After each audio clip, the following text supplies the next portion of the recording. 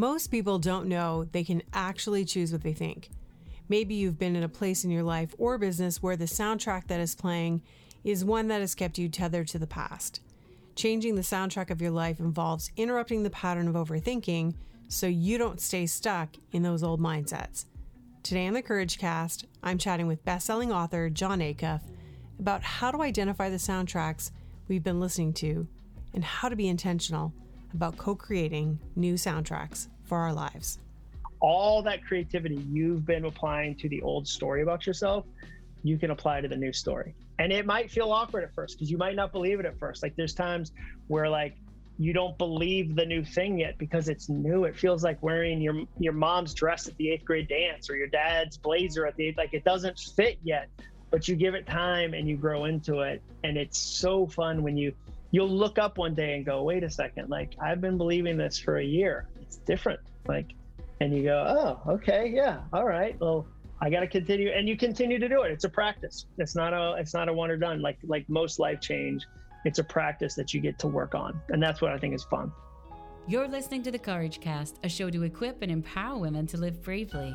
Each week we'll share coaching conversations and stories of women who are willing to face their fear and pursue their purpose. Here's your host, life coach, author, and your secret weapon. Hey there, welcome to the Courage Cast. My name is Andrea Crisp. I'm your host. So glad that you've joined me today for such a fun conversation. Today I'm chatting with Jon Acuff. If you have never listened to the Courage Cast before and you're a fan of Jon's, I'm just so grateful that you're here.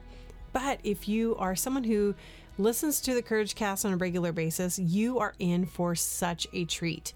When I got a hold of Jon's new book called Soundtracks, it was exactly what I needed for this time in my life because I have been a self-proclaimed chronic overthinker, and it pretty much permeates every single area of my life.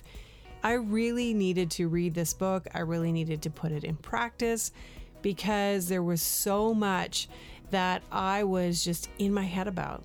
And I didn't realize that the overthinking was actually a pattern that needed to be interrupted in my life so that I could start really creating new soundtracks in my life. So if you've been in a place in your own life where you have been feeling like you're rehearsing the same narrative over and over, the same story, or in musical terms, a soundtrack, then this is an episode that I really truly believe is going to help you. Plus, if you are a fan of 80s and 90s music, then you're going to absolutely love our conversation as well because we're going to talk about some of our favorite artists, concerts, and some of the soundtracks of our own lives. So I'm really excited today to bring to you Jon Acuff. Now I'm going to be serious. I'm not going to tell any funny stories. Now I'm like professional. Now it's all pro.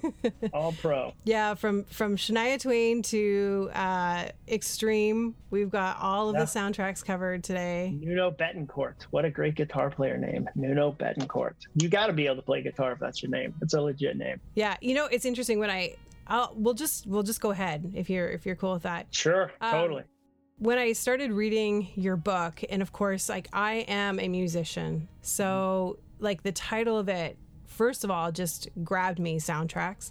Yep. And I was like, I totally resonate with that because I feel like if I could live in this world where there were musical soundtracks to my life, it would really I could say this was the soundtrack of, my teenage life. This was the soundtrack of my college life. This was the soundtrack of, and moving on. And it's so interesting that, our memories store these musical moments. Mm-hmm. They store these things. I remember, you mentioned Extreme, More Than Words, one of my favorite songs. Great song. And I can immediately picture myself at Evangel University, Springfield, Missouri, sitting on the couches in the music department with Greg Wessel, and he's playing that on the guitar. And I'm transported there in a hot minute. Yeah, totally. Well, he probably knew that, and he knew Wonderwall's Oasis by Wonderwall or Wonderwall by Oasis. Those are the two songs that if you owned an acoustic guitar in the 90s, you had to be able to play both of those. Or depending on your age, like the beginning of Every Rose Has Its Thorn by Poison. That was the other, that was the other song that you had. Yeah, there were like 3 songs that everybody knew, and those were the 3. Yeah. And then it moved, it kind of incrementally shifted to John Mayer. And Dave Matthews Band, right? So, and then they were, Who have you seen in concert more than anyone else? Oh, more than anyone else? Yeah. Like I've seen this person, this band the most in concert. Hillsong United. Oh yeah. That feels like so is your favorite book the Bible? Is that going to be your answer for that, no. for that question too? You can only have one book. Who would you have dinner with? Jesus. Yeah. Bono. Bono. Yeah, exactly. He's the alive Jesus. Yeah. That's so funny. Apparently not the dude from Extreme, because he's at the leg press machine. Yeah, he's on Cameo. I'm sure a lot of these folks are available on Cameo. Yeah, no, that's for me. It's the Counting Crows. I've seen the Counting Crows more than any other band. Definitely, probably like 7 or 8 times, let's say. Really? Dave Matthews is up there too, I bet. Yeah, I love the Counting Crows. I've never seen, now one of my all-time favorite, I have some all-time favorite concerts. Mm-hmm. I love John Mayer in concert. He was amazing. But my the one that got me the most, I saw Aretha Franklin in an outdoor concert, and it literally gave me chills. Yeah, legend. I mean, it's watching a legend, Yeah, it was the ultimate craftswoman at her skill. Yeah, of course. That's like seeing the Rolling Stones. It's kind of like you can then play the game of who do you wish you had seen when they were still alive, and you're like, you have to go Prince. For me, it's Prince, INXS, who else? Tom Petty. It's not as fun a list because you're like, I wish these people were still around, but Prince feels like he's on everybody's list. Oh, 100%. 100%. Yep. See, this is the best conversation I've had in a really long time. Easy. We haven't even talked about anything that we're going to talk about. I don't think we've sold any books, which really, that's kind of both of our goals. Move some units. Babies need shoes. Babies need. We talked about Hillsong United and Jesus and Bono. That is quite a trifecta. It really is. Your new book, Soundtracks: The Surprising Solution to Overthinking. I have to say, first of all, number one, it's a great book. Oh, thanks. But I am a 1 on the Enneagram. Mm-hmm. So I like to classify myself as a perfectionist in recovery. Sure. So it was really interesting the day this arrived in the mail for me. And I took it out, and I was just literally at a place in my life where I was doing mindset work around overthinking. Mm-hmm. And I sat down and I was going to think, I'm actually literally going to do mindset work about overthinking. I'm like, who does mindset work about trying to stop overthinking? Isn't that what you're doing right now, is overthinking this, overthinking this? Yeah. The loop. Yeah. Yeah. And I got your book and I started reading it, and I actually did put some of these things into practice, which had a huge impact on me. Oh, awesome. And transformation. So we want to talk about that, but I want to say thank you. And before we get started, I just want to read something out of it. Replacing your soundtracks is about identifying what soundtracks you've been listening to and then owning the responsibility of changing them. Mm-hmm. Yeah, I love that. I think part of the challenge is most people don't understand that they get to choose what they think, that they don't get to control their thoughts. Most people think a thought is something that just kind of shows up on its own accord and they have no power over it. And so which is why we say things like she got lost in her thoughts or she got carried away by her thoughts. And even when we'll say it seems like you're having a bad day. Yeah, I woke up on the wrong side of the bed, as if that had something to do with the day. And so when you realize, wait a second, no, I get to write new thoughts. I get to choose those ahead of time. I get to create those, and I get to work at those and be intentional about those. That's what's so fun, because it's like this completely different superpower opens up to you that you go, wait, are you for real that I have permission to do this? And there's some simple things I can do. That for me was what was so exciting about doing it.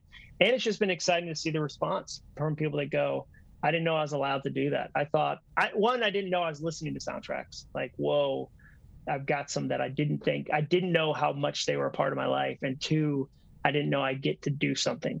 That's just been such a joy for me. Yeah. You talk about one of the stories in the book about when you went away with your wife and you're climbing up some stairs. Yeah. Yeah. That actually got me. And I actually felt like almost sick to my stomach. Yeah. Reading that part. Okay. So I want you just to kind of just fill us a little bit. Yeah. So like, story. that's one of those things that we've joked about it for years. And it took me years to go, oh, wait a second. You know, like it's a story. There's times where you tell a story about yourself and eventually you hear the person being described. You go, wait a second. I don't like that. Or I want to do something different. And so that was one for me. So the story is I had a brother, my youngest brother was living in Italy. He was living in Florence. And my wife and I were going to see him. She was 6 months pregnant with our first daughter. And so this is 17 years ago, 18 years ago. And before I went, my dad said, hey, be careful about the Duomo Cathedral. Like, hey, it feels really claustrophobic in there. Like that tower is really narrow. And so he had said that to me and I didn't really think about it consciously, but subconsciously I started to kind of spin that soundtrack 1,000 times before the trip. So we go on the trip, we get into the tower and I start climbing and I realize like, whoa, he's really right. Like it's really narrow in here. And like, there's not a lot of windows. Like the windows were like, you know, really thin and like it was built in the 14th century. So I'm like, I don't know if I even trust this thing. I'm like, and you're doing these kind of loops as you climb up this tower and you can't really see the progress because there's no windows. It's dark. You can barely pass two people at a time. It's damp. And I just start going like, even as I describe it now, I can feel that. So I just start speeding up, like going faster. And I don't say it, but like I end up like sprinting to the top of the tower. I burst through the door. Like I put in the book, like Tim Robbins at the end of Shawshank Redemption, like, like deep breath. And like all these German tourists are like, what are you doing? And then like 20 minutes later, my very pregnant wife finally makes it up and she's like, what are you doing? And I didn't know it then, but what I was doing was overthinking. And your thoughts turn into your actions, which turn into your results. And what was fascinating and I think was validating for me and encouraging for me is seeing the science that talks about that. So like I tied that story to a story from Daniel Kahneman, who, you know, is a genius. He wrote this book, Thinking Fast and Slow. And at NYU, this story, you know how like whenever you read a book or write a book, there's like a couple stories that like, you're like, why aren't more people talking about this? Yeah. So for me, they did this study where they brought two groups of college students in at NYU and they're like, hey, make some sentences out of these words. So they give them a word bank, like here's 100 words or whatever, make some sentences. The second group, they say the same thing, but they hid words in that group related to being old. So Florida, retired, bald, words about being elderly. So both groups make sentences and then they say the next part of the test is down the hall, please walk there. And they secretly timed them while they're walking. And the students who had read the words about being old unknowingly physically walk slower. Just reading words about being elderly made them act elderly. And so when you realize how susceptible, how malleable, how, you know, like neuroplasticity can change your brain, like you go, oh, like it makes you go, what things am I putting in? Like, that's where you go, like, you know, during the pandemic, I caught myself watching like a news program with a running death toll, like a slot machine. I was like, it's weird. I feel negative. I don't know why that is. I feel negative. Like, I know why, like, but then also you go, what if I was deliberate about putting words of hope and joy and truth and encouragement and grit? And like, what if I did that and I made it a practice? What could I do? Like, that's where that was one of those stories. I was like, oh, no wonder I sprinted in the Duomo. Like, I had rehearsed that thought that it was going to be challenging for 3 weeks straight. So the minute my foot hit that step, I was gone. Like, I played that soundtrack at full volume. And I think once you realize, oh, I'm doing that, it gets really fun because you can change that. Yeah, which is, you know, it's really interesting that you say, you know, throughout the pandemic, you input something, then you start thinking it, and then you start acting it out, and then you wonder why you are.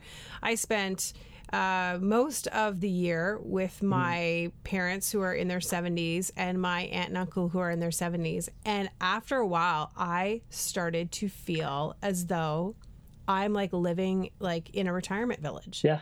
Yeah. And I said to them, I was like, I'm like, you know, and I started to have to really reframe my own thoughts because I was listening to everything that they were saying because they were the people in my bubble. They were the people who were around me. And I was like, yeah, I love you and you're great, but I can't I'm not retired. Yeah. And I'm not going to be here. You start acting like it. Like that's you do. I didn't put this story in the book, but like I moved into a retirement community. When my parents moved, I was living with them in like my early 20s. And they moved. And so I moved into a retirement community trailer home, and I was like the youngest person, and I started to act old. And I started like, there was a rocking chair that I would sit in to watch TV. I started to and I put an Afghan blanket over my legs, and like I would start to watch CBS sitcoms and be like, that Everybody Loves Raymond is hilarious. He is a stitch. I swear to you, that Christmas, I asked my parents for Christmas, the gift I wanted was a foot massager. And they were like, you're like 23. You don't need a foot massager. Like, I promise you, I was becoming, and like, it was because that's the environment I was in. And like, you fit into the environment. So we always go like, show me your 5 friends, I'll show you who you are. Like, and sometimes you think, well, maybe that's cliche. I don't think it is. I think the words you use have impact. The friends you keep have impact. The places you go have impact. Like, you're being impacted by all these different inputs. And so your thoughts to me are like at the top of the food chain, because they tend to cascade to other things. And that's what, the research continued to show. When you first started, not writing this book, because you've written many books before this. Yeah, I'm very successful. Yes. You are. Yeah. It's always like the worst thing is, I'm so glad you didn't read my bio before we started. Because like sitting there while somebody reads your bio, like, did we send them that whole thing? Like, come on. Like, because it's always like, he shoots lasers from his eyes. Like, he can walk on water, not completely deep water, but a lot of water. Yeah, I was like, don't look at the flotation devices underneath. Yeah, exactly. It's a David Blaine thing. Stop asking questions. When you first started, though, I want to know what your mindset was, because it obviously has to be different than it is now in order to get to this place. So what would you say is the difference between like when you first started as an entrepreneur and you were writing and you were, creating this life you have now then? Yeah. So I would say, there were good parts, there were bad parts. So one of the good parts was I had a lot of creative freedom because it wasn't my full-time thing. So like when I preach to people that are like, hey, I want to do this side hustle and make it my full-time thing, I'm always like, well, don't do it the wrong way, because you end up saddling all your bills and all your pressure to this new thing that hasn't even grown yet, and it cripples it.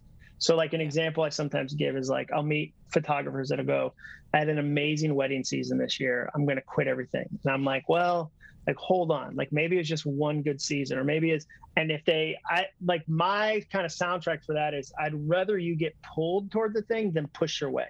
There's times where you push your way impulsively and you're like, I'm doing it, and it blows up. There's other times where you grow something on the side of your life and the opportunity gets so big, it pulls you towards it. So at the start for me, I had a full-time job. I had 2 kids under the age of 3. Like, I didn't have a ton of margins. So that's when I really learned, okay, I'm going to get up early. I'm going to trade in some TV time for writing time. But there wasn't that sense of pressure where like it all felt like gravy, because it was like, oh my gosh, like somebody paid me $30,000 to write a book. That's amazing. Like, I already have a job. And the joke, I love telling that story. And I think sometimes we're awkward about money, but like people would go, are you going to quit your job now? And I'd be like, well, after agent and taxes, I got $13,000. And if I won a lottery for $13,000, nobody'd be like, you moving to Mexico? Like, you call it like, this is it. You did it, dude. Like, it's time to retire. And so I would say at the beginning, my mindset, there was a lot of easy creative freedom, because I was like, if it doesn't work, it's not my main thing. It's something I'm growing. And then I would say over time that as I learned to be a professional, as I learned to kind of hone it, as I learned to take care of clients in a different way, as I learned to kind of grow it, that changed for me over time. And where I have to push back now is to not let it have too much pressure, to not go like, because an entrepreneur, one of their broken soundtracks is, I'm one bad deal away from the whole thing falling apart. Like, even my most successful entrepreneurs, like, they're always like, oh, like this is like, let's see. And so I have to kind of myself go like, be really specific. Like one of my soundtracks I listen to today, like all the time, is this, I've got a note card that says ask for more. And it was from August 27th, because I found myself in meetings undervaluing what I did and undercharging. And I was like, okay, I need a reminder, need a soundtrack, ask for more, ask for more, ask for more. And that's helpful. So I'd say that's one of the ways things have evolved for me in the last 13 years or so.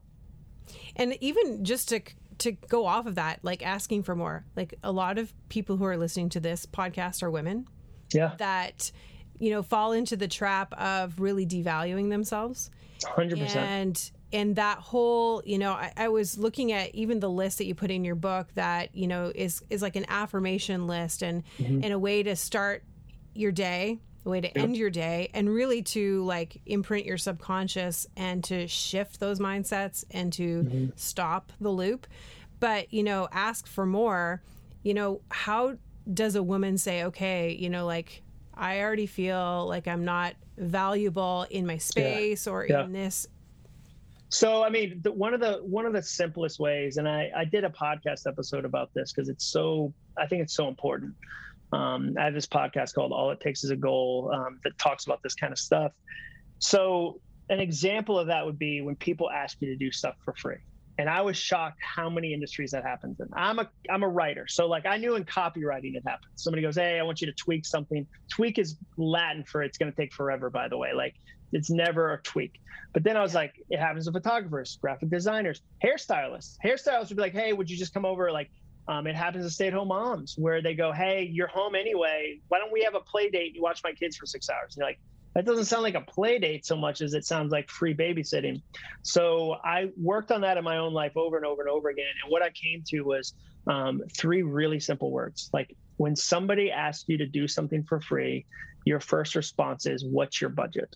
You just say, what's your budget? And what's powerful about that is it removes the insult of, well, my hourly is this, or I'm worth this. Like you don't have to bow up. You don't react out of anger. You don't react out of shame. I can't believe I have to do this. You say, what's your budget? And it, in a peaceful way, reminds them, this isn't a hobby. Like just because you enjoy it doesn't mean you shouldn't get paid for it. Just because you might be good at it doesn't, just because it looks like it comes easy to you, whatever. And so you say, what's your budget? And then one of 2 things is going to happen. They're going to tell you a budget, or they're going to say, I don't have a budget. Or they might say, everybody does this for free. They might try some sort of way to shame you from saying no into yes. And what you do in that moment is you send, and you do this via email. It's the easiest way. Like do it in the format that's easy to you. Like that's that's one of the really unkind things we do is we pick the hardest format for us to communicate and think that's the only one that counts. So we go like, if you have a hard time face-to-face saying no to somebody, like do it via email. Like you have permission to do that. Do it via text. Like you don't. So you send an email back and say, well, in order to honor my paying clients, I'm not currently doing pro bono work, but thank you so much for thinking of me. That's it. I got to honor these paying clients. I'm not doing the pro bono work. That's it. And so like, it's not easy per se, but when you say like, I've had women come up to me and say, hey, I tried that thing and the client had $2,000 and I was going to do it for $500. And you go like, when I was becoming a public speaker, I was overwhelmingly surprised how often my value was different than the client's. And the client would go, no, we got a whole budget for that. Like, and you go, oh, that's amazing. I'm glad I asked what's your budget, and I'm glad I figured that out. So yeah, I think that's one of the simplest ways is you ask that question and you do it in a format you're most comfortable in, not your least comfortable. Because shame will say you have to be strong or powerful and do it face to face. Like, no, forget that. Like I told that to somebody the other day. A pastor said to me, I've got somebody really difficult at church who's always recommending ideas. They're not good ideas. What do I do? And I said, well, you ask that person to email you the ideas because they're not going to. And you say, hey, I don't really have time to connect right now. Can you send me that in an email? Like, I'd love to see your thoughts, because just that thin barrier is going to eliminate 98%. What they're doing, though, is throwing up on you in a lobby and then expecting you to do something with it. And so for me, like, no, like, send it to me in an email. And same with like, communicate in the way that you feel most comfortable. That's great. That's great advice. And I think that for, even touching on for stay-at-home moms, like that's so true. It's not just the executive that feels this or the person who's making a lot of bank. It's someone who, is putting in a lot of effort and hours into the thing that they do, and then finding that they are, being taken advantage of in some way. And your friends should pay the most. Like, that's the thing. Your friends should pay the most. Like, why would a friend get a crazy discount that you might not want to give them and a stranger pays more? Like, as friends, that should be our soundtrack. We tip the best. Now, if you want to donate time to a church or a charity, like, by all means, but that's not you doing something out of shame. That's you doing something out of joy. And that's a completely different motivation. So for me, the other thing is when I say yes to something I wanted to say no to, I show up furious and no one is confused. Everyone can tell. Like, I might think like I'm holding it together, but I show up full of red hot rage, and like everybody knows it doesn't do the relationship any good. So now, I'm getting better at going, okay, if I do the thing I didn't want to do, like just the other day, like a week ago, I said yes to something I knew I should have said no to, but I, for whatever reason, fear, insecurity, I said yes to it. After it ended, I immediately called somebody on my team, was like, these are no's from here on out. Like, these are no's. Like, I need your help. That's the other thing. Get a no friend. Somebody in your circle is really good at saying no, and link arms with them. Yes. You don't have to be isolated. Like, get a no friend who's like, oh, I love no. It's my favorite. Like, I'll be your no coach. Like, we need other people in our community. We're not meant to do this alone. So then my next question is, well, what determines your no now? Like, what have you decided is... Well, I'll give you a no. So I'll give you an example of a no. When somebody I don't know says to me, I've got a brand new podcast, I'd like you to be one of the first guests, I automatically say no. Because they're more than likely going to quit it. They don't have any listeners, and they're the worst they'll ever be at the thing. So that's a terrible experience for both of us. Like, if 2 years in you go, hey, I've been working really hard on this, I've built up a platform, it's a skill that I've honed, awesome, that's a different thing.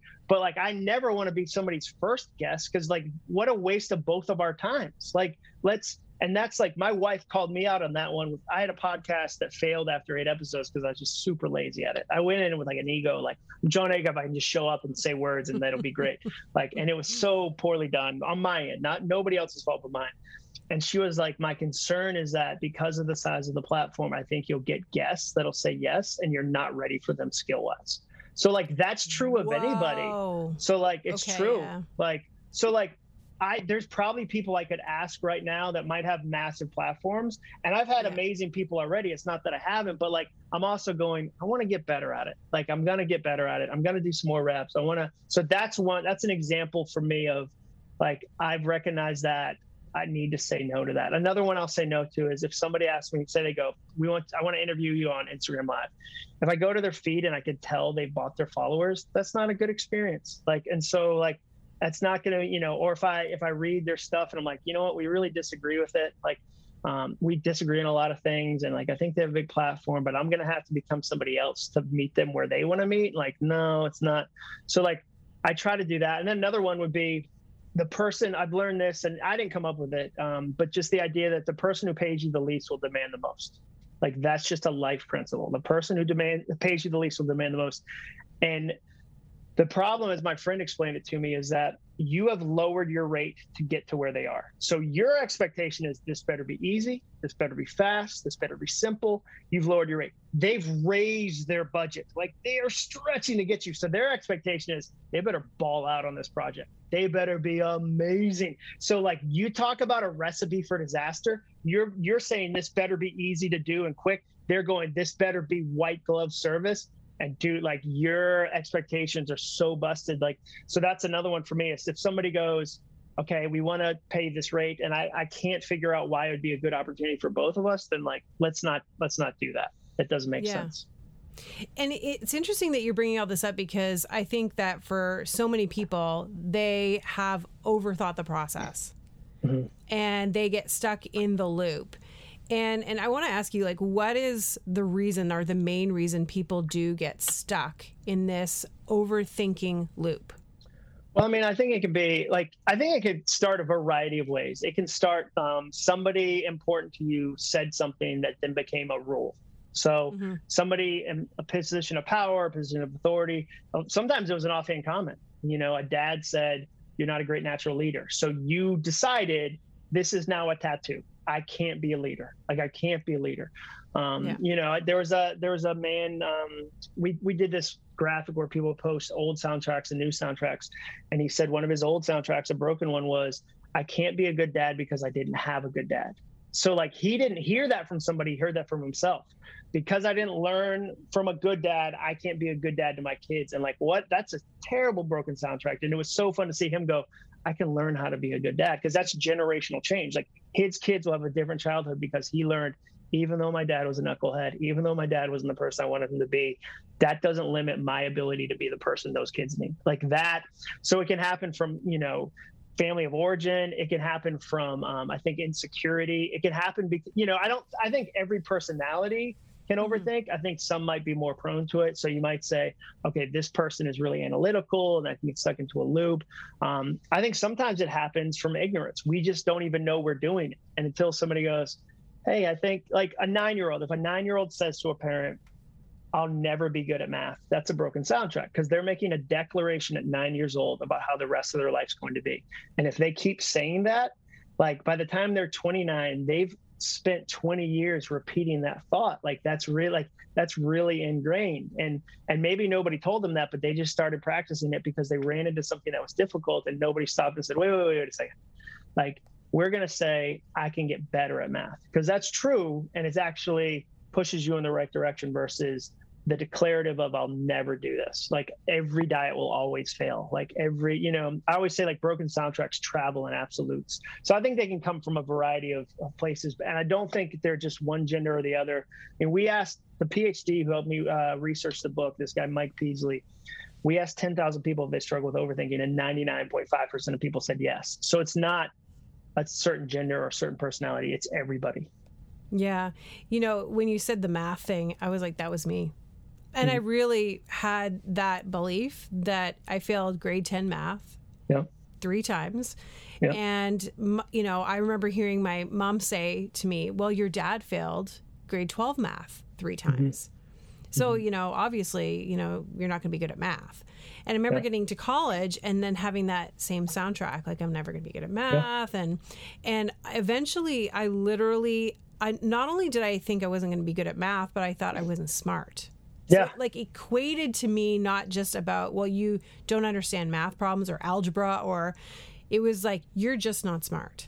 Yeah. And that's the thing about, I always tell people soundtracks tend to deteriorate in a negative fashion left on their own. Like the shorthand way I say it is like, fear comes free, faith takes work. Fear comes free, hope takes work. You never have to look for negativity. It'll find you. Like you'll be in the grocery store and something dumb you said 10 years ago will pop in. You'll go, oh, like what? And so it's super common for I failed math 3 times, which is a true statement. That's fine. It's true. Like to turn into I'll never be good at math to I'm not smart. And like the example I give for my life, I had an ad agency that we started it exploded in a terrible way. I had to save the client relationship and I had to kind of swoop in and fix this crisis. And I learned I can function in a crisis, which is good. That's a fine thing. But over time that turned into I function best in a crisis. And over time that turned into I need a crisis to function. So everyone listening to this right now has worked with a leader who was amazing at putting out fires, but when there's no fires, they feel worthless. And leaders don't like to feel worthless, so they start a new fire. And and they start chaos and stress. And so I've seen that in my own life where something that was true, maybe factual, mutated over time into something that really wasn't, beneficial to my life. Mm-hmm. So how do you change that? Like, how do you start the process to stop overthinking? Well, I mean, the first thing you do is, I think there's a couple things you can do. One is you can identify a broken soundtrack. And the easiest exercise to do that, in my opinion, is you just write down something you want to do.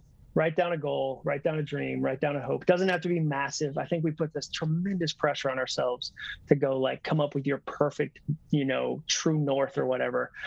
So I just mean like, write down, I want to get married, or I want to date my spouse more. I want to start a podcast. I want to write a book. I want to move to a different city in Canada because I now have $19 million and can afford a house, like whatever. Like write down something you want to do and then listen to your first thoughts. Listen to your reaction, because every reaction is an education.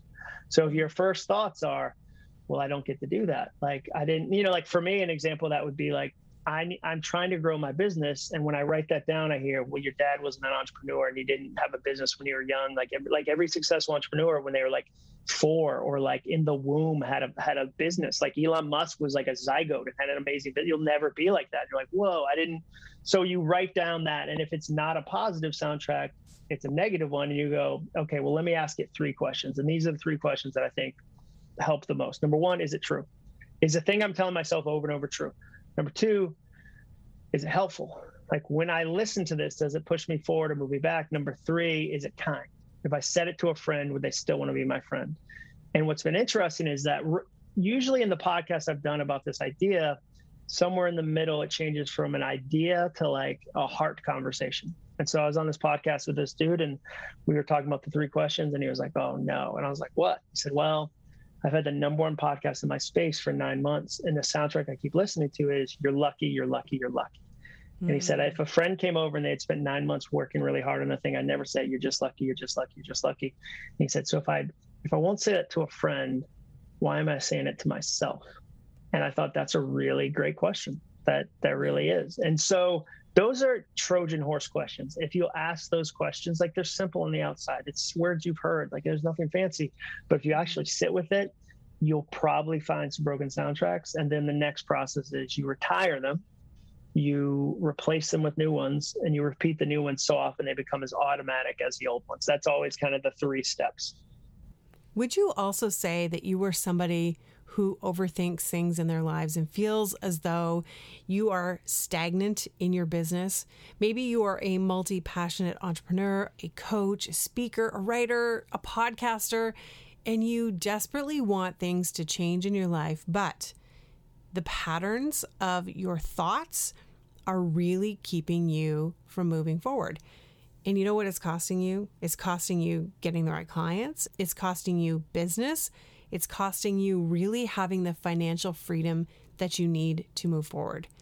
This summer, I'm going to be opening up a brand new program for those people who are ready to shift the soundtrack of their lives. And if that is you, and you're somebody who really wants to stand in your confidence and truly create out of a place of authenticity and really get to express who you are in a whole new way without completely overthinking everything all the time, then I'd love to hop on a call with you to see if this program is a fit for you. It is going to be running in a beta format this summer, so it is absolutely brand new. I would love for you to be a part of it. In order for you to jump on a call with me, just go to my website, andreacrisp.ca/accelerator, and we will talk about this new program, see if it's a fit for you, and I'd love to have you be a part of the Confidence Accelerator. I was just working with an artist yesterday, and we were talking about, the soundtrack. He's a musician, and the soundtrack of Nashville.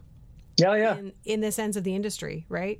And what the industry says, and I was even just saying to him, I'm like, you know what? If you listen to every other artist and them complaining about what they get from their management or the industry, you're also going to internalize that same thing, and you're going to get the exact same results they're getting. I said, you got to stop listening to what they're saying and also, apply that in your own life. Those are great questions to ask yourself. Is it well, true? And the thing with, is it helpful? Yeah. The thing with that situation is you're practicing negativity. You're borrowing somebody else's negativity, and then you find the things you're looking for. So every time they go, here's how it always is, this is the situation, then like at the barest hint of that, you go, see, I knew it. It's a confirmation, because your brain uses confirmation bias. Your brain likes to believe the things it already believes. So it's sensitive to those things. So if you tell your brain, everyone's always out to get you, like that's the, like, management is always trying to screw you, always trying to screw you, always trying to screw you, like, there's some truth to that. Yeah, there's definitely people that take advantage of people, 100%. You have to be wise. You have to get good counsel. But you're also telling yourself that's the norm, and you're going to start seeing that everywhere you go. And you're going to go into meetings with that clenched fist and really change the feeling of the whole meeting, and really change your ability to do partnerships or do growth, because you're going in thinking, okay, I know there's booby traps here. I don't want to step in them. Yeah. For you, as you have grown, as an entrepreneur, as you've grown even in yourself, like, how have you found yourself navigating that exact thing? So, like, I'm sure that there's, different spaces that you have had to enter where you're having to shift the soundtrack. Yeah. So, I mean, there's been times where, and I use that as an example because that's one from my own life, where I've had business deals go poorly, where I got taken advantage of because I was young or I didn't understand, whatever, for a variety of reasons. And it's really easy for me to go into every new meeting with that thought of like, okay, like be on your guard. Like you can't trust it. Like, so sometimes, I mean, like I have one right here. I'll just hold it up. Like this one says people are trying to give you money. Like people are trying to give me money. Like that's why we're talking. They're trying, like, because I think about that with like, right now. Yeah. When I go to a restaurant and a waiter or a waitress is a jerk, I want to say, I'm just trying to give you money. Like I'm not in your kitchen. Like this isn't a home invasion. Like you're at work, you have food. I'd like to pay for it. I'd love to give you a baller tip. That's what I'm trying to do. And so like when I meet with a new client, I'll go in with that attitude versus look out for the traps, like look out for but I also go in with wisdom. So like another soundtrack that I'd use is if their lawyer is there, yours should be too. If their lawyer is there, yours should be too. So I'm like, hey, everything's cool. Like, but if I sit down and they've got a lawyer with them, then I better have a lawyer too. Like if they send me documents that are from their lawyer, I better have my lawyer look at it too. So it's not that I'm going in with some sort of like Pollyanna, like fake positivity. I am trying to ahead of time go, what do I want to be thinking in that meeting? What are the soundtracks? Because you have a soundtrack for every person in your life. Everyone has a friend or a work colleague, whatever, where you see their name pop up on your phone. You don't have to even read the text and you're like, this guy. And like, you have to stop and go, okay, how do I fix that? What do I want to do with that? Like, how do I want that to go well. We both want something similar. Like, so I'll ask questions like, what's their real motive? Like they want to look good for their boss. Cool. Like they're not trying to get me. Like they want to make the most money. Like how can we do that together? So if I'll think that ahead of time versus just rolling in with all the bad soundtracks I've gathered through difficult situations, it changes our ability to actually create something productive. And that exact example that you just gave is something that I took from the book because as soon as I read that, I knew, you know what, that is true. I do have a soundtrack for every person in my life and I'm rehearsing that over and over. Oh yeah. Again. Yeah. And I'm keeping them there also because I'm not allowing, for them to grow and change as I perceive so true. them. So true. Right. Yeah. So it's like they may be doing, and I started realizing through the pandemic that there were a lot of relationships that I have that we weren't talking because of proximity or, just things that were going on. And all of a sudden I was still living in the old soundtrack of who they were and expecting them to show up the way they were like pre-pandemic. Yeah. Yeah. And then when I got into a conversation with them afterwards, I was like, you're Andrea, like, what were you thinking? Like they have grown and changed and shifted, but you were living in this loop of who they were, not even giving them an opportunity for them to grow and change or for my perception or for me to grow and change in order to perceive them differently. That's such a powerful thing to realize because essentially it's like saying, no, you're 1989. You're 1989 Jim. Or you're 1999, like where we on our end are like, I'm growing, I'm changing, I'm evolving, like I'm apologizing for things, whatever. Like I'm learning to, be truthful, like about my feelings, whatever. But that person possibly can't be. So like when you think about what version, like even like Ken and Barbie, like, oh, that's Malibu Ken. Like, no, that's always lies Jim. Like, sorry, he lied to me in 1997, and he still lives there. Like I think that's a really, really powerful thing to recognize. And like one of mine that's, on a practical level is if I text somebody and they don't text back, one of my soundtracks is assume they're busy. Like assume they're busy. Don't assume they're like, nah, I hate you. They don't like you. They don't like you. Or like, don't like, I always say a sign of overthinking is when you go and read a sent email, like the email's already gone. Like there's nothing you can do about it. It's out the door. And like, 6 days later, like, was it light and breezy enough? Did I use enough exclamations? Like, could they have and you're in your sent inbox, like reading things that have already gone out, or you're rereading a text versus going, there's a lot of texts I don't respond to. And it's not because I was mad or upset. It was just like, I got it when I was sitting, in the grocery store and then it disappeared from my life. And I didn't, and I like, by the time I see it, I feel embarrassed to go back around and be like, hey, 3 weeks later, you're right. I do like oranges, like, something like innocuous. So yeah, if I can assume they can grow too is another good one. Like assume they can grow too. Yeah, that's good. Now, I want to leave people with some of the different things that you personally use. Like you've shared a few of them. You showed me the cards, which I love. Yep. So like if you guys could see this, you'd see these cards that John's showing me, and they are what you use every single day. What are some things that people can use to start changing the soundtrack? Yeah. So, I mean, I think one really easy thing to do is just start paying attention. Don't feel like you have to sit down with a blank piece of paper and come up with some amazing soundtrack. You know, I talk in the book about like borrow from the best, like when something inspires you, when something is encouraging. Like the other day I had a friend of mine named Sean said, you know, because he was growing his business, he says, you only get one of two things. You get growth or control. And I thought, oh, that's so good. That's so true. So I have this whiteboard in my office where I write down things like that, where I'm like, okay, I want to be able to remember that. And it's not complicated. It's not super sexy. It's not long, but it's just like, that's a thought that, okay, I want to sit with that for a little while. Like, because there's times where I'm trying to control a situation and also grow, and they feel like they're fighting each other, and that's helpful. Like today on Instagram, it's just somebody's comment on Instagram. I was talking about perfectionism, and they said, I was talking about like all or nothing thinking. And they said one of the soundtracks they use is all or something. All or something. Like, that's brilliant. Like, yeah. And I was like, oh, that's so good. That was a random dude that commented on an Instagram thing. Like, but that can encourage me. So like one of the things I'd say is like, just open yourself up to the possibility that there's a lot of great soundtracks in your life already. And then take the 10 seconds to write them down, or take the 10 seconds to put them in your phone. Like overthinking, another sign of it is when before an idea even leaves your brain and you write it down, you think it's dumb, nobody needs that, and you self-edit before you even write it down. Like every idea is worth at least the 10 seconds to write it down or to think through it. So that would be a really simple way to go into it. And then the other thing I'd say is I'm a big believer in finding symbols to tie new soundtracks to. So simple symbols that help you remember the thing you're trying to learn. So like I have one on my desk, and it's just a pine cone. And I picked it up on the street in Jackson Hole, Wyoming. They were free, 100% free, right there on the street, just giving them away. This super generous tree.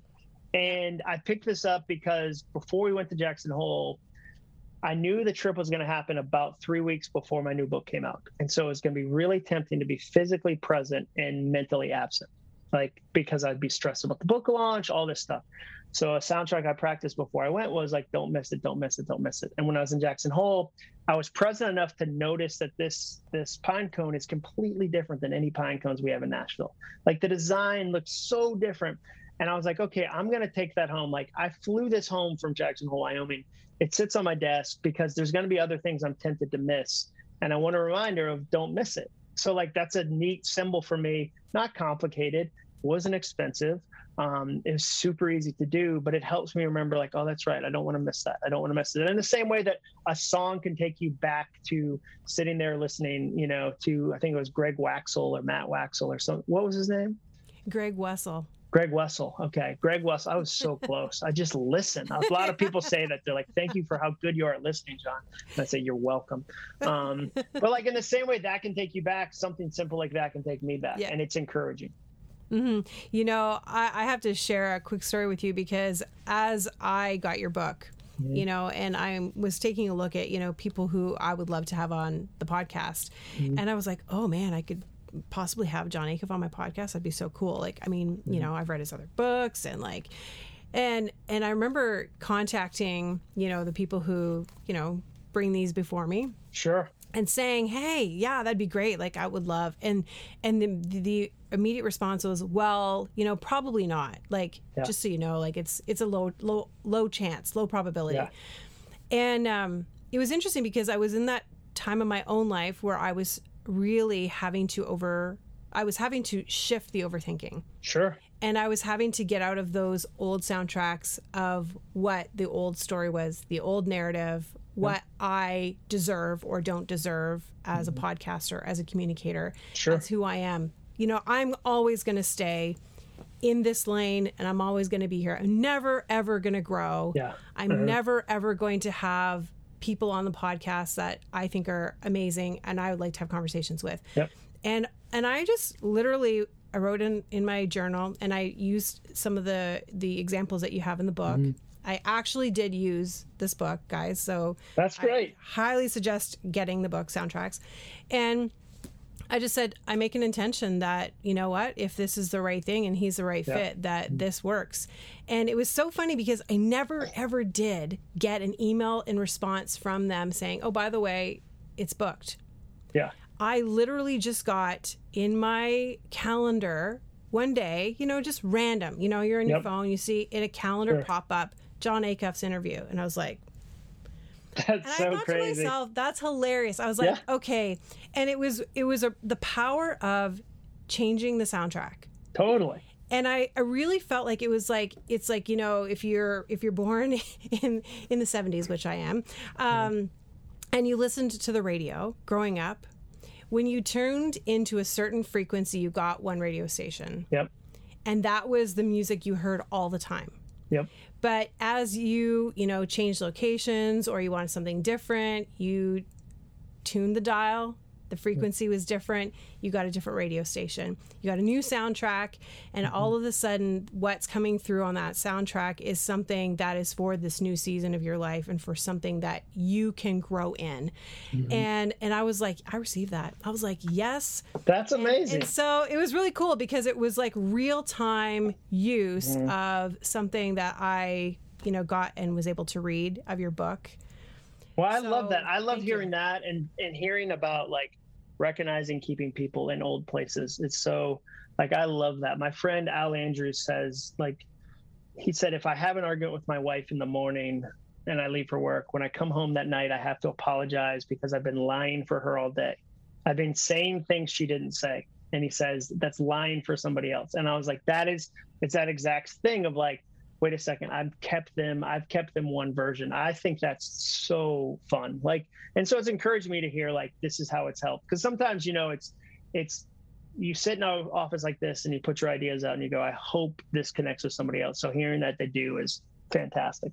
Yeah. And honestly, I think the game changer is when you can shift the narrative, you can shift the soundtrack because you start to be the person you were created to be in that way, because you're not so attached to the old soundtrack and the old story. Well, you're not defending it. You're not trying to find proof for it. You're not looking for evidence. I'm going to spend all that. That's what I say. Like, overthinking steals time, creativity, and productivity. And so if you work on it, guess what you get back? Time, creativity, and productivity. Like, one of the things I put in the book was just, if you can worry, you can wonder. If you can doubt, you can dominate. If you can spin, you can soar. So all that creativity you've been applying to the old story about yourself, you can apply to the new story. And it might feel awkward at first because you might not believe it at first. Like, there's times where like you don't believe the new thing yet because it's new. It feels like wearing your mom's dress at the 8th grade dance or your dad's blazer at the 8th. Like, it doesn't fit yet, but you give it time and you grow into it. And it's so fun when you'll look up one day and go, wait a second, like, I've been believing this for a year. It's different. Like, and you go, oh, okay, yeah, all right. Well, I got to continue, and you continue to do it. It's a practice. It's not a one or done. Like most life change, it's a practice that you get to work on, and that's what I think is fun. Yeah, and it's a beautiful one to boot. So I really appreciate this book. Oh, it's a great great book. I'm so glad you liked it. And this has been a blast of an interview. We covered a lot from Nuno Betancourt and Extreme to not keeping Shania Twain, yeah. I feel like in Canada, by law, I think Trudeau makes you guys say Shania Twain's name at least once in every podcast. He really does. Like, it's a provincial thing. That and Justin Bieber. Yeah, Justin Bieber. It's like Michael J. Fox. Ryan Reynolds is Canadian, right? Yeah, Ryan Reynolds. Alanis Morissette. They were engaged, which is crazy to think about. That's bizarre. I did not know that. Thank you didn't know that as a Canadian? No, we should I look that know. up. But I'm almost positive that I'm pretty sure they were engaged. Ryan Reynolds and Alanis Morissette, which now you're like, there's no way. Like, yeah, I know. It's so interesting because I definitely went through that phase where I just like listened to Alanis Morissette like at the highest volume in my little I think it was like a Nissan Micra. And, nice. I was like raging mad at every boyfriend ever in high school. You and ought to know. Jagged Little Pill, the soundtrack of my teenage life. Yeah, that was a great album. And then, like, I don't think people remember she did an MTV Unplugged, which was super great too. because it was like this slower, like some of her stuff you're just like, dang. But I mean, her newest album, I forget the name of the album, but she has a song on there. It's like The Reasons I Drink or something, and it's so well written, and it's about her like, I tried to get fame and it wasn't filling, and here's the like, it's pretty, like, I like her a lot. So like, she's a Counting brilliant Crows, songwriter. Alanis Morissette, Fiona Apple, like there's all these really, you know, fun songwriters that I think we got to grow up with in the 90s, because I'm from the 70s too. Yeah. Well, you know, before you go, I would love for people to know, where can they get the book? How can they actually find you, you know, online? Yeah, and then I've got one question you for you after that. You can get the book anywhere books are sold. I have a podcast called All It Takes Is a Goal, which is super fun. So you can listen to that anywhere. And then online, I'm acuff.me, like www.acuff.me. And then on Twitter, Instagram, like I'm on all the stuff. Okay, and I will put all the links to that in the show notes so people so can... many links. Can get, you can read the first chapter for free. I should say this, at soundtracksbook.com. Okay. So soundtracksbook.com, first chapter. Yeah, this is a highly recommended book from me. Love it. Awesome. Love it, love it, love it. One of the questions I love to ask people just before they go is, what is your next brave step? My next brave step is I'm turning in another book idea to the publisher. So that the last time between books was like 4 years, because I just got creatively stuck. So I'm deliberately not getting creatively stuck on this. Yeah. And I've got another book idea. So I'm turning that in like today. I'm going to email my agent and be like, yeah, let's send that idea in. Because I sent him like 6 pages the other day and he's like, dude, I think we should send this in. I'm like, let's do it. So that's my next brave step, definitely. That's amazing. Thanks for being on the Courage Cast. I really appreciate it. Yeah, thanks for having me. There are so many incredible takeaways, but I wanted to go over one that I thought was just really helpful, because it's something that I've used personally in my own life. And I think that if you're an overthinker or you tend to ruminate over the same things, then this is going to be something you want to put into practice so that you can stop and interrupt the pattern of overthinking. So it's really asking yourself 3 questions. And John talked about this in the podcast, but you're asking yourself, first of all, is it true? So is this narrative that you are thinking about, is it true for your life? Second, is it helpful? You know, so often we have these narratives, these thoughts that are going through our minds, and the reality is they are neither true nor helpful to our lives in any way. And the third question is it kind? Would you be saying this to anyone else? Likelihood of that being the case is, you know, very slim. So when you're asking yourself, is it true? Is it helpful? Is it kind? Those are questions that really help you get to the bottom of whether or not this is a soundtrack that needs to be replaced in your own life. John says, then if it isn't true, helpful, or kind, retire them and replace them with something new. Guys, I have loved this conversation, and I would love for you to take a screenshot of this episode, tag myself at Andrea Crisp Coach, as well as at John Acuff, and just let us know what your big takeaway is from this episode. But also, make sure you go out and get yourself a copy of Soundtracks. It is a really incredible book. I have it highlighted from front to back. I've absolutely loved having John on the show, and I've, of course, loved hanging out with you. You know, this is the favorite part of my week, is just really taking that time just to connect with you. So if we haven't already connected, make sure you do over on Instagram. Until next time, remember, you have everything you need to live bravely. If you like this episode of The Courage Cast, we'd love to hear from you. Leave us a rating and review, and while you're there, hit subscribe so you never miss an episode. Original music and production by Stephen Crilly.